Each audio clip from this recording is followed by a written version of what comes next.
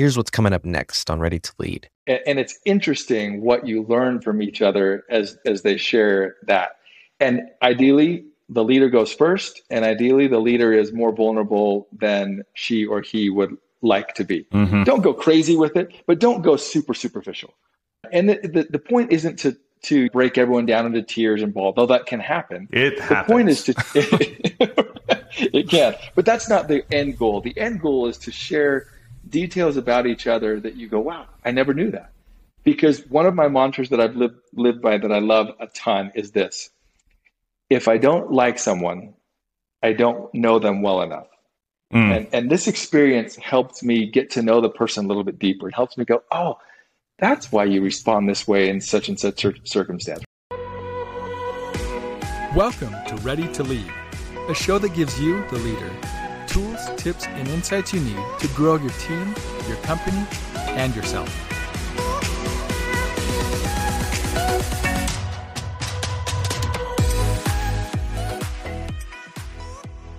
Welcome to another episode of Ready to Lead. Oh man, this episode I am super excited about. It's actually one that we're going to do later in the show, but in our last episode, we knew we hit a hot button with how we build trust intentionally as a team and how do we design experiences to enable that. In fact, I'm so excited I forgot to even introduce who I am and who I'm talking with. It's going to be a great episode. I'm Jeff Mask. I'm so excited to be with you, and I'm here as always with Richard. I'm just not going to give you the flowery awkwardness that you give me, but the amazing That's my thing. Richard Lindner. Thank you.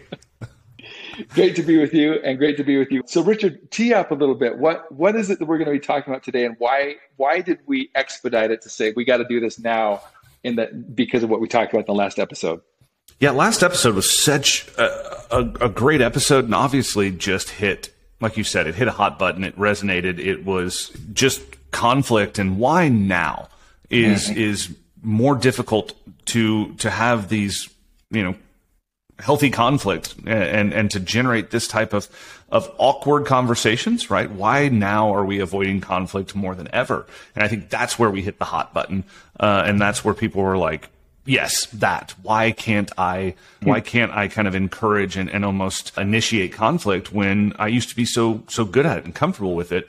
And I think really what it boiled down to was trust. Right. So many of them do. And when we said that's why you need to be getting together as a team, that's why you need to be focused on trust building exercises and trust building experiences, that's where people reached out. That's where people said, I need to know more about that. And we had this plan for a later episode, but why wait? I mean, right. It is so important. If now is the hardest time to have these conflict-rich conversations because we don't know how to build trust, or it's more awkward, or it's a little harder to build trust in kind of a remote or virtual or hybrid, or just because there's a lot going on in people's lives. Now is the time that we need to have this conversation and break down how to design these trust-building experiences for your team, how to have the appropriate level of intimacy based on the level of trust that you have. I definitely don't want people going from 0 to 200 on the way to build trust, because much like a romantic relationship, if you meet someone and then propose to them, that's out of sequence. That's too much too soon. Little weird. That can happen in these trust building exercises with teams, whether you're leading a leadership team or whether you're dealing with kind of a team of individual contributors. We can ask for too much too soon. So that's why right now this episode needs to happen. Love it. Couldn't agree more. And I just want to speak to maybe the devil's advocate out there who may be saying, dude, really? Like, let's just get the work done.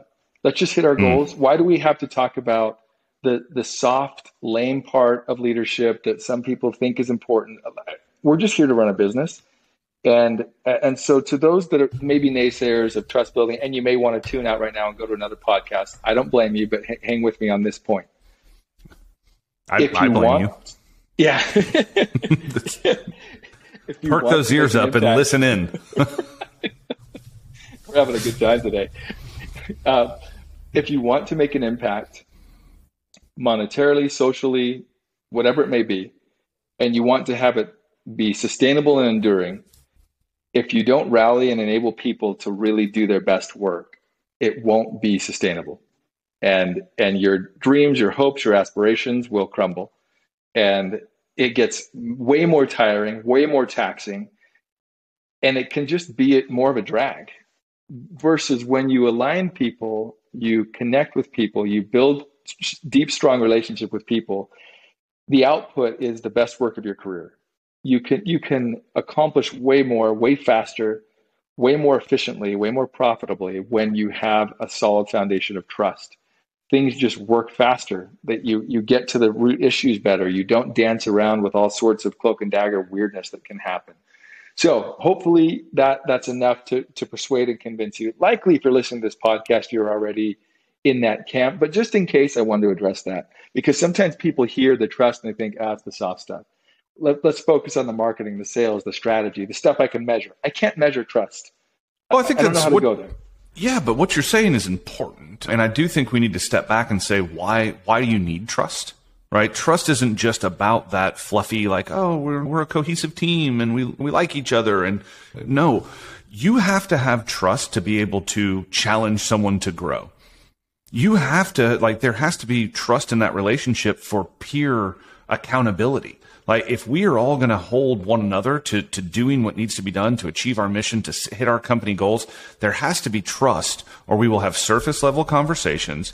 The result or the effort we put forth is good enough because it's good enough, and because there's not enough trust there for not only the leader to challenge, but the peers to challenge. Trust is crucial to grow a business. Trust is crucial if your team is going to make an impact and do big things. So it's not fluffy. We have to build trust so that we can have the hard conversations and the conflict we talked about yesterday that has to happen for breakthroughs.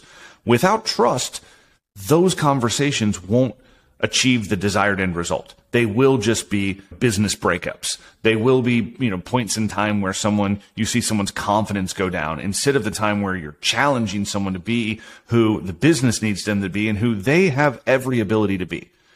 Like, when someone doesn't have any trust, then we're not going to have these conversations. When trust is at its max, you don't call it conflict anymore.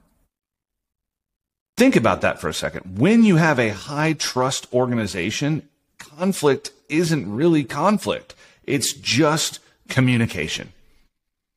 It is factual communication when something isn't going the right way and we could have put forth a different effort. We're focused on the wrong thing. We didn't show up the way that we needed to show up. We dropped the ball. We call each other on that. And that's why trust is important. But we have to intentionally build it to be able to have those conversations, to be able to challenge people in those ways. So I don't think it's fluffy at all. I think it's the relationship building that needs to get you to the real powerful conversations where breakthroughs happen.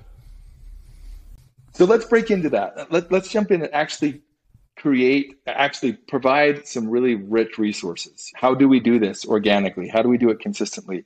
It meaning building trust with each other. One pro tip I've just got to share before I forget.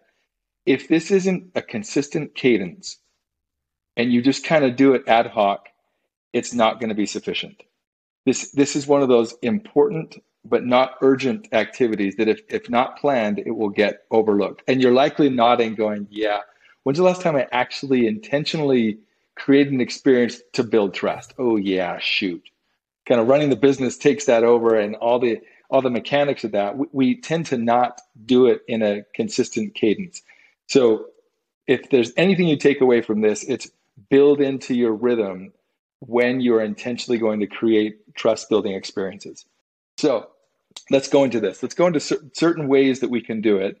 And hopefully you've got something you can write with, because we're going to share some different categories. We're going to break down experiences in general. Then we'll break down assessments because both can be super helpful in sharing and building trust. So real quickly on the experiences side, we've got shared experiences, vulnerability inducing and creating experiences, and healthy conflict experiences. But before we go any further, let's break those down a little bit. Richard, when we talk about shared experiences, what do we mean by that?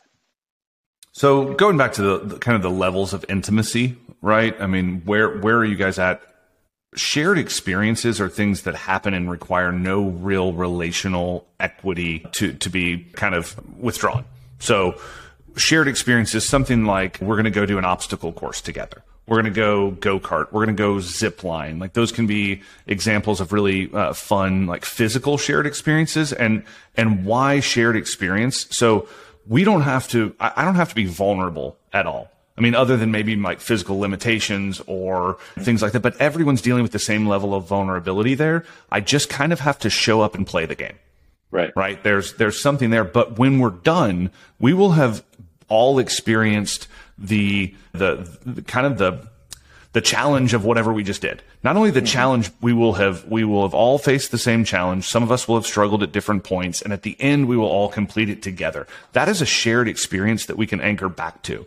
Right. If you think about the relationships that you've had the longest in your life, the people that can call you and just kind of call you to the mat without you getting super upset and immediately, why? What are the commonalities of those people in your life? And I'll promise you that you have shared experiences. It's why we build such deep and meaningful connections through adolescence, through high school, through college, through our first job, right? All of these things when not only do we have the shared experience of what we're going through in the place that connects us, the binder, right? For a lot of those, it's a school, but we're also going through the same things in puberty and the awkward years. Right. We have those shared experiences to anchor back to, and they built trust.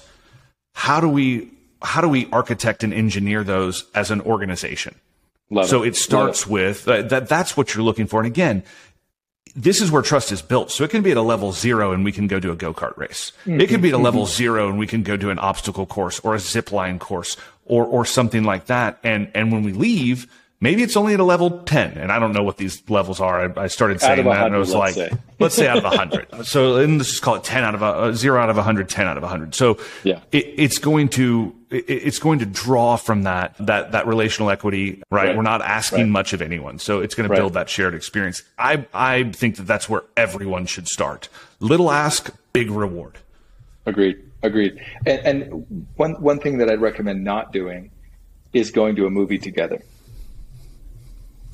The only thing you share with that is, oh, what was your thoughts on it? But there's not a lot of interaction. It's better than nothing, but it isn't as strong as it could be as far as a shared experience. So just a lot of people I hear, oh, let's go do a movie together as a team. And it's like, okay, but you don't really see personalities. You don't really share that same outcome together. So I'd recommend there's no struggle. So I'll tell you what you need in shared experiences is a bit of, it needs to be difficult.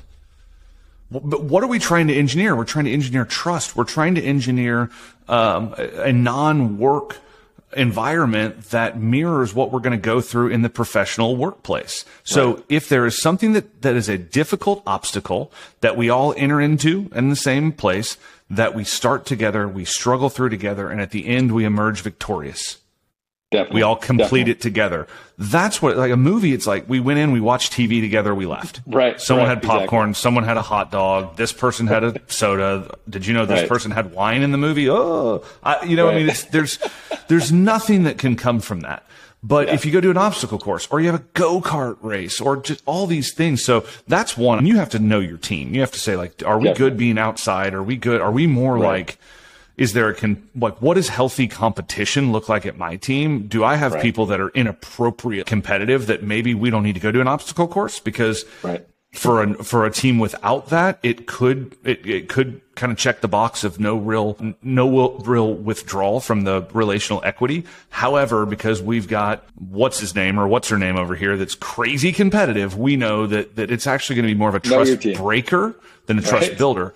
I'll tell you, what we have settled on here is a little odd. It is, and for those of you who surprise, a little odd. Continue.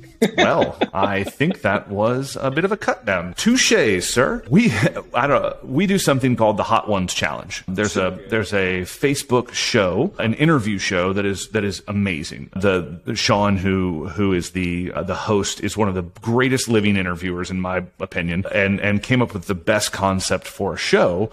I'll interview celebrities, but we're going to have 10 hot wings in front of us. We're going to have 10 hot sauces, and they're going to build in intensity or heat, Scoville levels, from not at all hot to like, oh my gosh, why would anyone ever eat this? And along the way, he's asking amazing questions, and what you're seeing is the facade, right? Or the intentional mask kind of coming off, that breakdown, and you get to who that real person is. But also, you just went through a lot in a short amount of time. So we have now done that 3 times with our leadership team, and even with some of it's become somewhat fractal as we've done it with other teams. I'll tell you, when you want to talk about difficulty and shared experience and pleasure and pain and all these things, boy, this one's loaded. And love it. And if you ask questions along the way, and those questions are more getting to know who you are, like what would your wrestler name be? And just stupid stuff like that. It's one thing to answer that question normally, just in sitting around a table breaking bread together. It's another thing to answer that question when your eyes are watering, your lips are burning. Add something to it. So it doesn't have to be physical activities. It can be something like an eating challenge or a board game. Like Apples to Apples is a board game that's amazing, and it starts to give you insight into people's sense of humor. It's fun. It's lighthearted. What are the types of shared experiences there? Ideally, there's a bit of a challenge that you overcome together, but there doesn't have to be. It's just time to get to know one another, bonding, and something you can anchor back to. So it is helpful if there is a bit of a challenge that you overcome. Agreed. And if you can't get together, by the way, that's so great.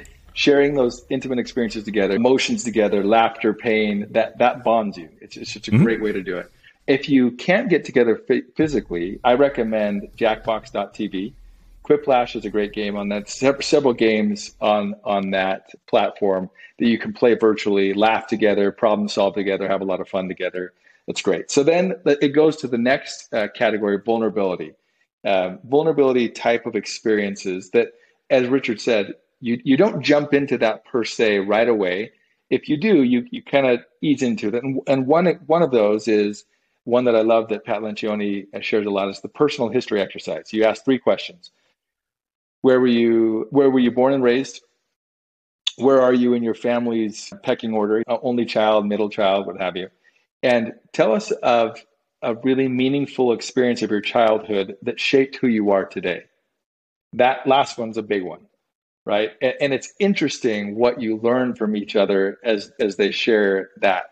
And ideally, the leader goes first, and ideally, the leader is more vulnerable than she or he would like to be. Mm-hmm. Don't go crazy with it, but don't go super. And the point isn't to break everyone down into tears and bawl, though that can happen. It happens. The point is it can. But that's not the end goal. The end goal is to share details about each other that you go, wow, I never knew that. Because one of my mantras that I've lived by that I love a ton is this: if I don't like someone, I don't know them well enough. And this experience helped me get to know the person a little bit deeper. It helps me go, oh, that's why you respond this way in such and such circumstance, right? It's just you build bonds. What you just said. Yes, what you just said. When done correctly, all of these not only build trust, it gives you new data points to reevaluate previous interactions. That's totally.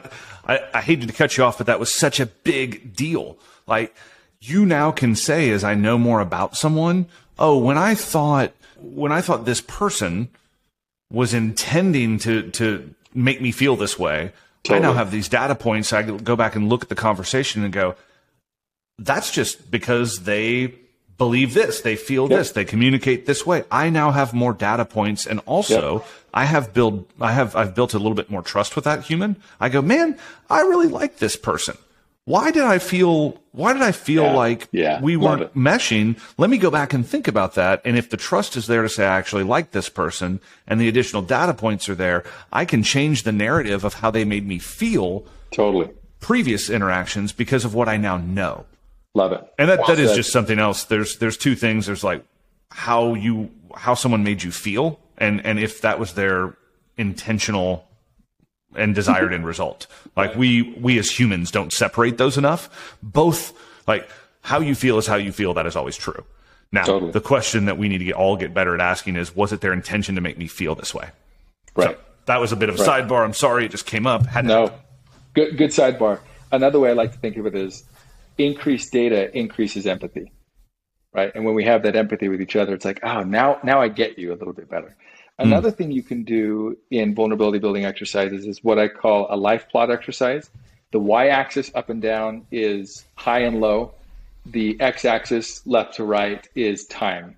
And so you plot your top 5 or top 3 highest highs of your life and your top 3 lowest lows.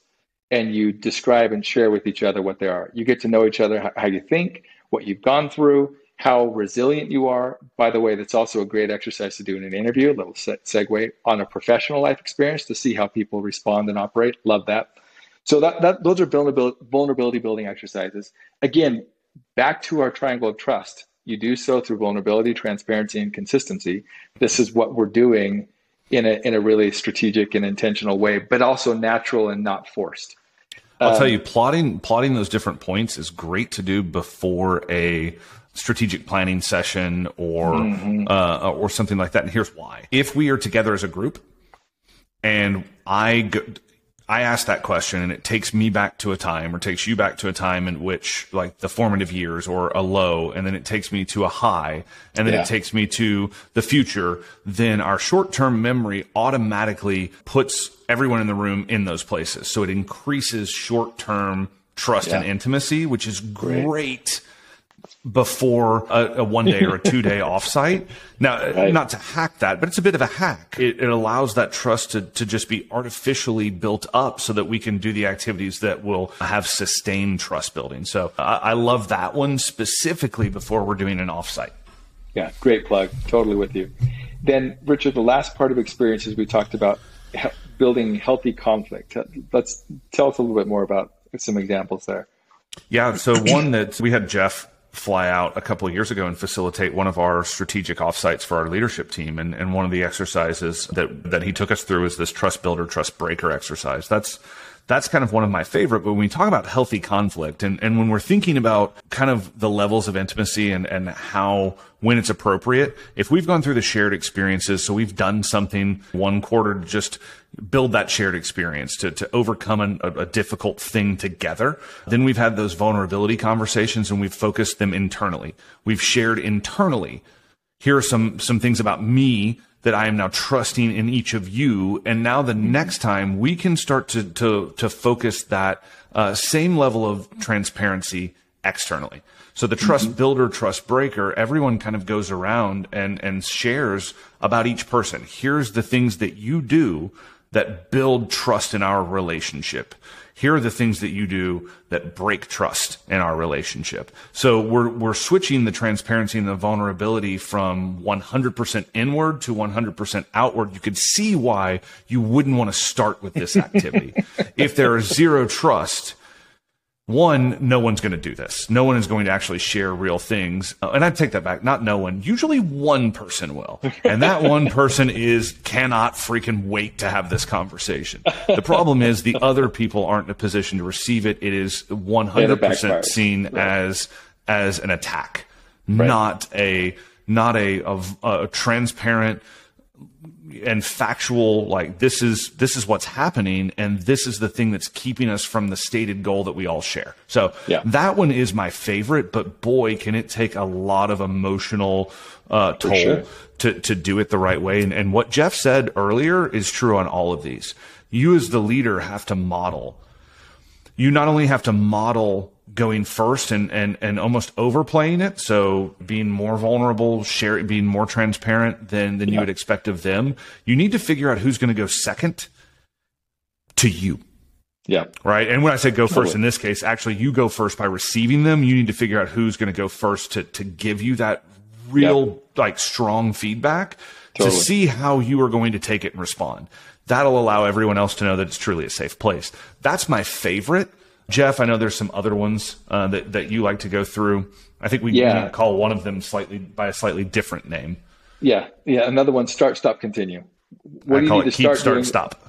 Yeah, there you go. Exactly. And we can battle that back and forth. Doesn't matter. The point is, what are we doing well? What are we not doing well? And what do we need to start? Well, how about I just stop overcomplicating it and say start, stop, continue, or what? How do you like to call it? The correct way to say it is keep, start, stop. Well said. You're right. I bow to thee. But it's a great way to really help put a mirror up for your teammates. That's what a lot of this is, right? Just here's how you're coming across, here's how we're receiving you. And it requires a lot of humility and a lot of desire to grow. And if you sense yourself getting defensive, if you sense others getting defensive, it's important to call that out. Also, this is one of the reasons why Richard brought me over to facilitate, because sometimes you need a facilitator to help provide an environment where everyone can be together. When you lead and facilitate, it can be kind of hard to be part of the team. You can't participate in that exercise if you're facilitating it. Yeah.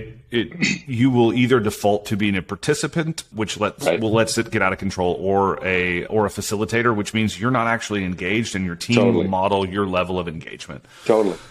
So we think about those. Oh, sorry. Go ahead. No. I was going to say we like those. Go ahead. You were going to say something. So that's kind of one of the two, right? When we're talking about there are the experiences and then there are the assessments. What I want you to think about is how each of those built.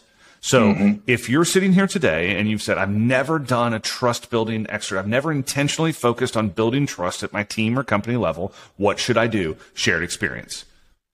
Do a shared experience next quarter. If you're going to stick with the experiences, move to vulnerability. Next quarter, move to healthy conflict. You're building trust intentionally and appropriately. Now, I think it's a good time to pivot over to assessments and talk about what those are, the different kind of categories of those, and where their place is. And then we can talk about how do you architect your next 4 quarters of trust building. And I think that's a really good thing that you can do right here at the end of this episode, whether you can take notes on your phone or you have a pad or you're typing on your computer. So let's pivot from the experiences over to the assessment, because they play a critical role in trust building as well. And they also build in the same way that the experiences can build. So Jeff, let's dive into the assessments and even the first kind of, why don't you break those down for us? Okay, we'll do. So think of 2 different types of assessments: who I am and how I work. So the who I am assessments are like the Myers-Briggs, the Real Colors, DISC. They help us break down how we show up, how we operate, how we think, how we communicate. And it helps people go, that's why you do that. Again, if I don't like someone, I don't know them well enough, these exercises help me go, you're not trying to be a jerk. This is just how you communicate. Oh yeah, wait, do you think I'm being a jerk? Actually, yes, right? But when you have these assessments and you can understand how each person operates, super, super helpful. Then the how I work, these are more like your strengths, your superpowers. So like Strengths Finders, great one. Lencioni's Working Genius, awesome one. What this does is breaks down what type of work that I do that really energizes me, that I'm just super good at, but I don't really think I'm good at because it's natural to me. So I think everyone's good at it. No. That's when you know you're really onto something. And then when you can align that work with the behavior of that person or the personality, man, that's where you get people on fire. They love it. But if you mismatch those, it can be tough. And so as leaders, it's important to know both how people are and how they work. When you can use all those assessments, it's super, super helpful. Here's one thing I'll say about assessments, and I'm going to say this, hopefully it doesn't offend anyone. Assessments are slightly better than a horoscope. Right? It's like do not put your stock of your self-worth or who you are into one of these assessments. Let me tell you the place organizationally and the place they should have in your life. If you're going to do an assessment as a team, what it gives you is a third party with a standard rubric that is grading everyone the same way. Again, back to the levels of intimacy and really an assessment is a way to have a facilitator that's a machine, that's AI, that's right. If-then logic statements. It basically gives you have your inputs and your outputs. You answer questions and on some level of sliding scale, some predetermined number of questions, and it spits out based on those 22 questions in the last 9 minutes, here's exactly who you are. Horse hockey. It's just not who you are. Right. However, it spits out the same thing for everyone. So assessments are a third-party grading tool that allows us to have a conversation. So when we do these assessments as a team, what I have my teams do, everyone goes through the assessments, everyone sends them to me before we're going to meet, and then everyone presents their own assessment. So if we're talking Myers-Briggs, I'm an INTJ. Here's what it says about how I show up. Here's what it says about this.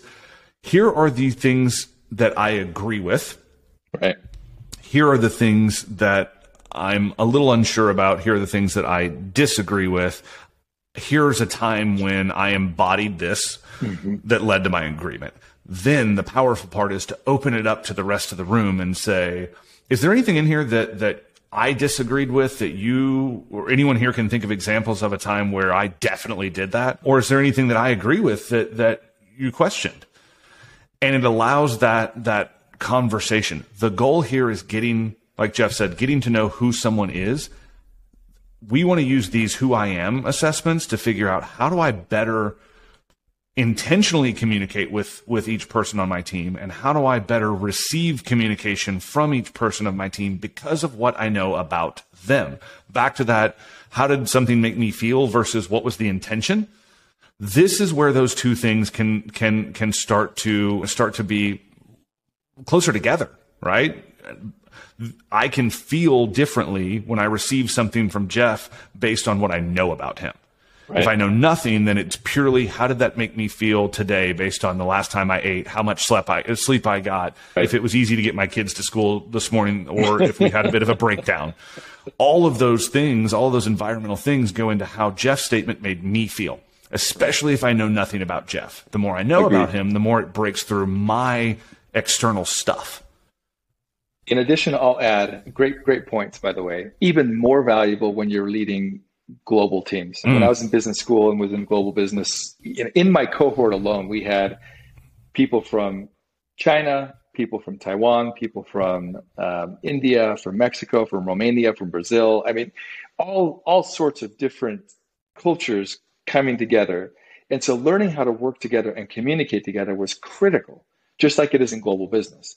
And so when we can understand how each culture works, how each individual communicates within that culture, so critical, versus assuming that everybody operates and thinks and communicates the same way we do. That's the point of all this. It's humility and a self-awareness to recognize not everybody operates the same way we do.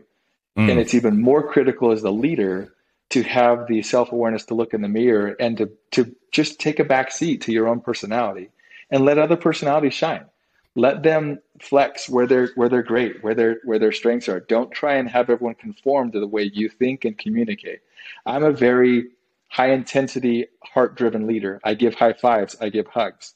If I'm not careful and I'm leading more logic-driven leaders, they may think that in order to really lead and be effective here, I have to be like Jeff and give high fives and hugs. No, not at all. But if I'm too loud on how I lead and my personality is too over the top, it doesn't give other people a space to lead the way they want to lead and the way they're most comfortable and most strengthened. So it's just a great overall awareness activity to go through as you do these assessments. But as we wrap up, Richard, let's answer this question.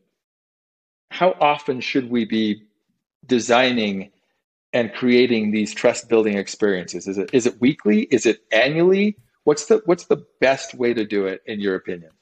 In my opinion, the ones that we shared here, both in the experiences and in the assessments, I believe you should do those quarterly. So for us, we do quarterly sprint planning. That's when we do our strategic planning. We do strategic planning every quarter. So every quarter, because we need to have very real conversations about the business, about what worked, about what didn't, about the direction we're headed, about departments that have department heads, and now we're talking about humans. And we need to be able to speak about those things factually and unemotionally. I believe that we should have an experience and an assessment every quarter. And I think they should be back to back. Like for us, when if we're going to do a 2-day, then what we're typically going to do is have an experience, have an assessment to kick things off, have an experience in between. Love it. Now the next question is going to be, how long should it be within that? Leave it up to you.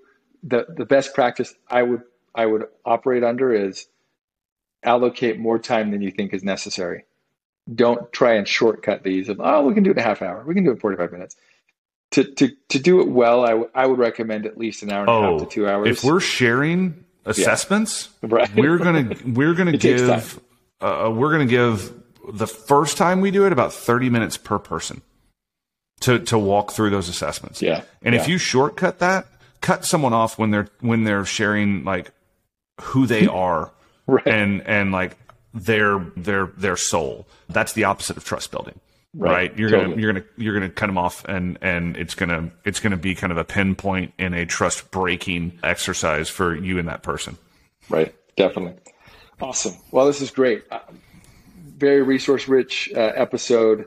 I'm so glad that we chose to do this one sooner than later, so you weren't dangling off after that last episode of, wait, how do I design that? So hopefully this has been helpful for you, but we'd love to hear your feedback of what you've done that's worked well. Also, what you've done that hasn't worked well. What we like even more is where you disagree. We like hearing that. So thank you for being a part of this experience with us today, and thank you for investing in yourself to lead others. It's so critical. What we get to do as leaders every day is such a massive opportunity and blessing. And when we take it lightly, we don't have the same impact versus when we take it seriously and really think about others and the impact that we can have on them. It's an awesome journey, this thing called leadership. I love it. Richard, thank you. Absolutely. It was a ton of fun. Thank you, Jeff. And thanks to each and every one of you. Can't wait to talk again soon. All right. See you, everybody.